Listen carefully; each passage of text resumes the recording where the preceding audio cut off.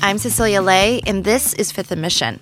Remember early on in the pandemic when we thought there was a small silver lining to our worlds being turned upside down?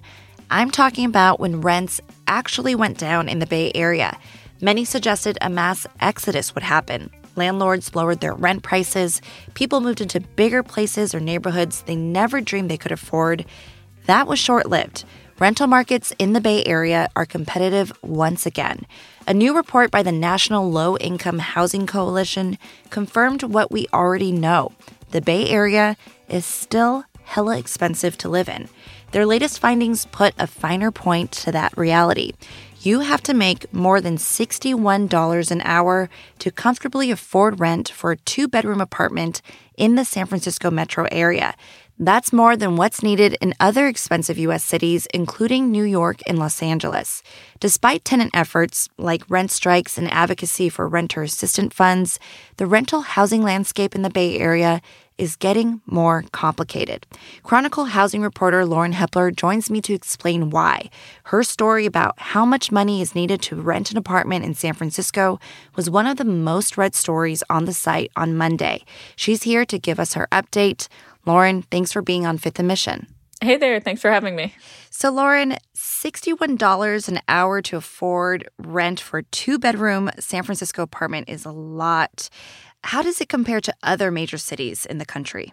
It is definitely a lot, and it's in fact the most in the country. So San Francisco is followed on this list by the National Low-Income Housing Coalition by Santa Cruz, where you'll need about $60 an hour to comfortably afford the average 2-bedroom. And what that means is the wage you'll need to pay no more than 30% of your income towards rent. And that's kind of a long accepted federal guideline for keeping rent affordable, where you have enough money left over for food, for healthcare, for all those things. So in the top two, you've got San Francisco and Santa Cruz, and compared to other places like New York, what they call the housing wage, that amount of money you need to make to keep housing costs below 30% of your income is about $45 there. So we're talking about significantly higher here even than other notoriously expensive cities. And when we say San Francisco metro area, because that's what we're talking about here, what are we specifically talking about, and how does it compare to other parts of the Bay Area? Yeah, so the San Francisco metro area includes San Francisco and then also really expensive San Mateo County, so Silicon Valley, and Marin County in the North Bay. And in those areas, the Department of Housing and Urban Development says that the fair market value for a 2-bedroom apartment right now is around $3,198, so about $3,200 a month. Obviously, you'll find higher and lower depending on if it's a newer building, if it's rent controlled, all of these things. And that was pretty similar to San Jose, obviously an hour or so south of San Francisco, where this report found that you need to make about $55 an hour to keep up with the housing costs there. And in Oakland, the figure dropped a little bit to $44 an hour. But when you think about it, obviously the minimum wage in a lot of places in the Bay Area ranges between about $15 to, in San Francisco, it's $16.99 an hour. So, we're talking triple minimum wage in San Francisco. So a number that's really out of reach for a lot of folks. And if you kind of pan out and look throughout California, you'll see coastal areas like Santa Cruz, I mentioned, also very, very high up on this list, along with places like San Diego and Santa Barbara. So, Lauren, none of this is surprising. The Bay Area has always been known as being notoriously expensive when it comes to housing. What's different about this year versus other years prior where we've heard about this trend for so long? Yeah, you're totally right. This is a report that comes out every year, again, by the National Low-Income Housing Coalition. It's called Out of Reach. And they now find that nationwide in about 91% of counties, someone who's making minimum wage can't even afford the average 1-bedroom apartment. So this is something that's been well documented in a lot of different areas. And like you say, it's not a surprise that these Bay Area cities are at the very top of the list. But the thing that's becoming increasingly extreme is how much the income inequality is expanding even between renters. So in San Francisco, in San Jose, the federal wage data that's in this report shows that the average renter now makes upwards of $65 an hour.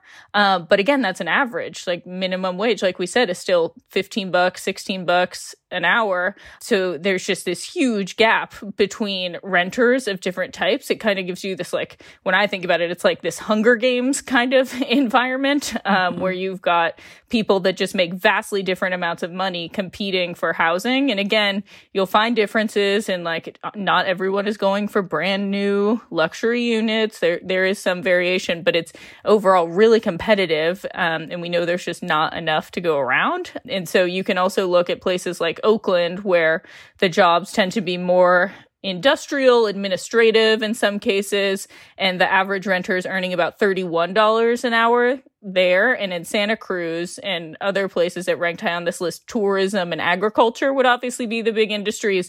And there, the average renter is making less than $20 an hour. So that's way, way off from this $60 an hour that you need if you want a decent sized place like a 2-bedroom.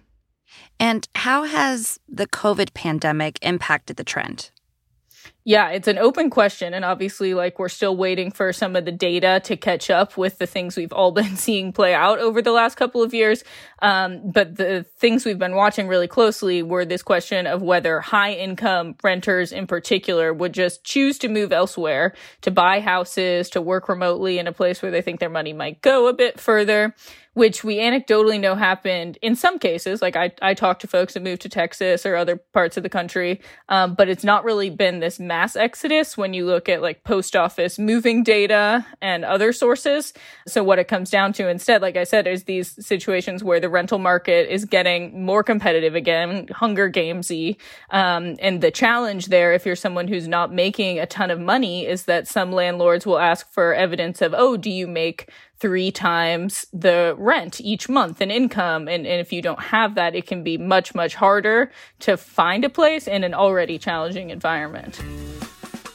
We'll be right back. You can support the newsroom that creates Fifth & Mission by signing up for unlimited access at sfchronicle.com/pod or by downloading the San Francisco Chronicle app. We're talking about the rental market, but we also know home buying is an unrealistic goal for so many Bay Area residents.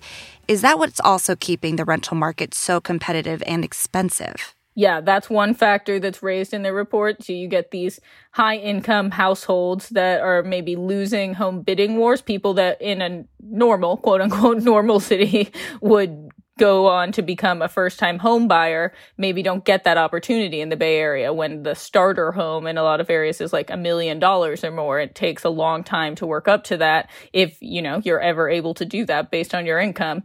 So that's where you get this intense competition where people are maybe screened out if they don't have the super high income to qualify for an apartment, if your credit score isn't as high as other folks. And that's sort of a challenge for a lot of people. And what are the other culprits that are keeping rents so high?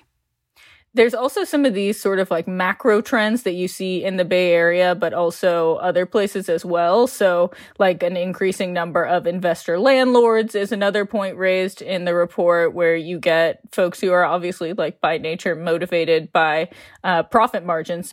And then in California, the elephant in the room is also, producing new homes. We've got an overall lack of about 960,000 affordable rental homes that was cited in this report. Plus, there's some current economic challenges like inflation that we all know folks are dealing with. So it's really a convergence of a lot of different culprits. And Lauren, we can't really talk about housing without talking about homelessness. I know your reporting talks about the issues in the Bay Area, but we can also point to solutions. Is the Bay Area doing anything different? What are they trying or relying on now to tackle these issues? Yeah, it's a timely question because San Francisco reported a slight decline in homelessness earlier this year, but we saw a 22% spike in Alameda County, a 35% jump in Contra Costa County. So it sort of suggests that extreme unaffordability is sprawling to different parts of the Bay Area. And homelessness is a really complicated issue because, like, when we're out talking to folks in encampments, you meet some people in tents who've been outside for a long time, but others just ended up homeless homeless in recent weeks or months after they lost a job or they got evicted or they ran into a personal crisis.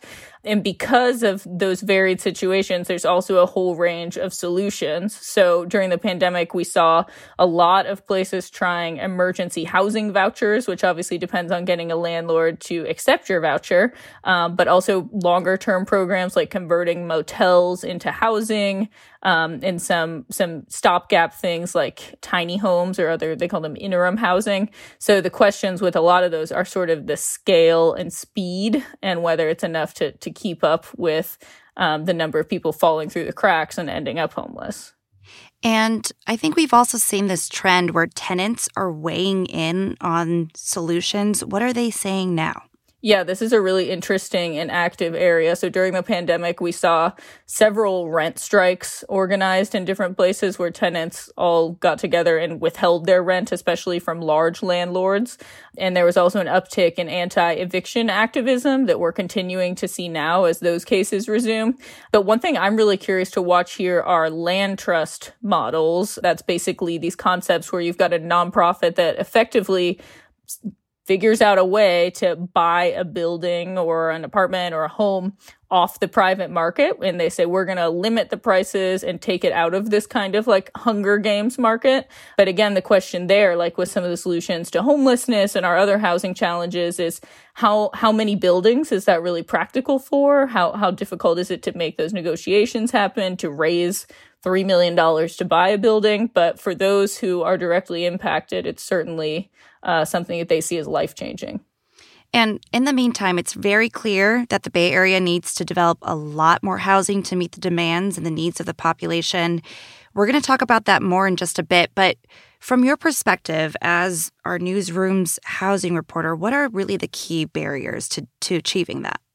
Yeah, it's a big question, and a lot of it really comes down to political will and competing interests. So if you look at places like the west side of San Francisco, Silicon Valley, the Peninsula area, or maybe like a part of Oakland, like Piedmont, that's known for really expensive homes, nice areas, good schools. You do often get existing homeowners who make their voices heard at city council opposing new housing. So that's this camp that you hear about a lot, the NIMBYs, not in my backyard. They're opposed by the YIMBYs, which are people who say we need to develop a whole lot more housing. That stands for yes in my backyard, but they'll still run into barriers to development like land costs, construction costs, permitting delays. There's lawsuits flying between all of these groups all the time. And finally, like some of these stories we're talking about, you've got staunch tenant activists who are most concerned about building new affordable housing and sometimes compete with these two other groups for political power and for what housing gets approved. So the landscape is kind of constantly evolving and it's different in every community. But the big question now is who is going to kind of gain the upper hand. That we are going through a major process to plan housing in the Bay Area for the next decade or so. And the Bay Area has been tasked by state regulators with building more than 440,000 new housing units. So I think we're going to hear a lot more about this very soon. Lauren, thanks so much. I appreciate your insights. Thank you, Cecilia. Lauren Hepler is a housing reporter for The Chronicle. Her story about rent affordability in the San Francisco metro area is online now at sfchronicle.com and on the Chronicle app. Thank you to King Kaufman for the edits and to you for listening.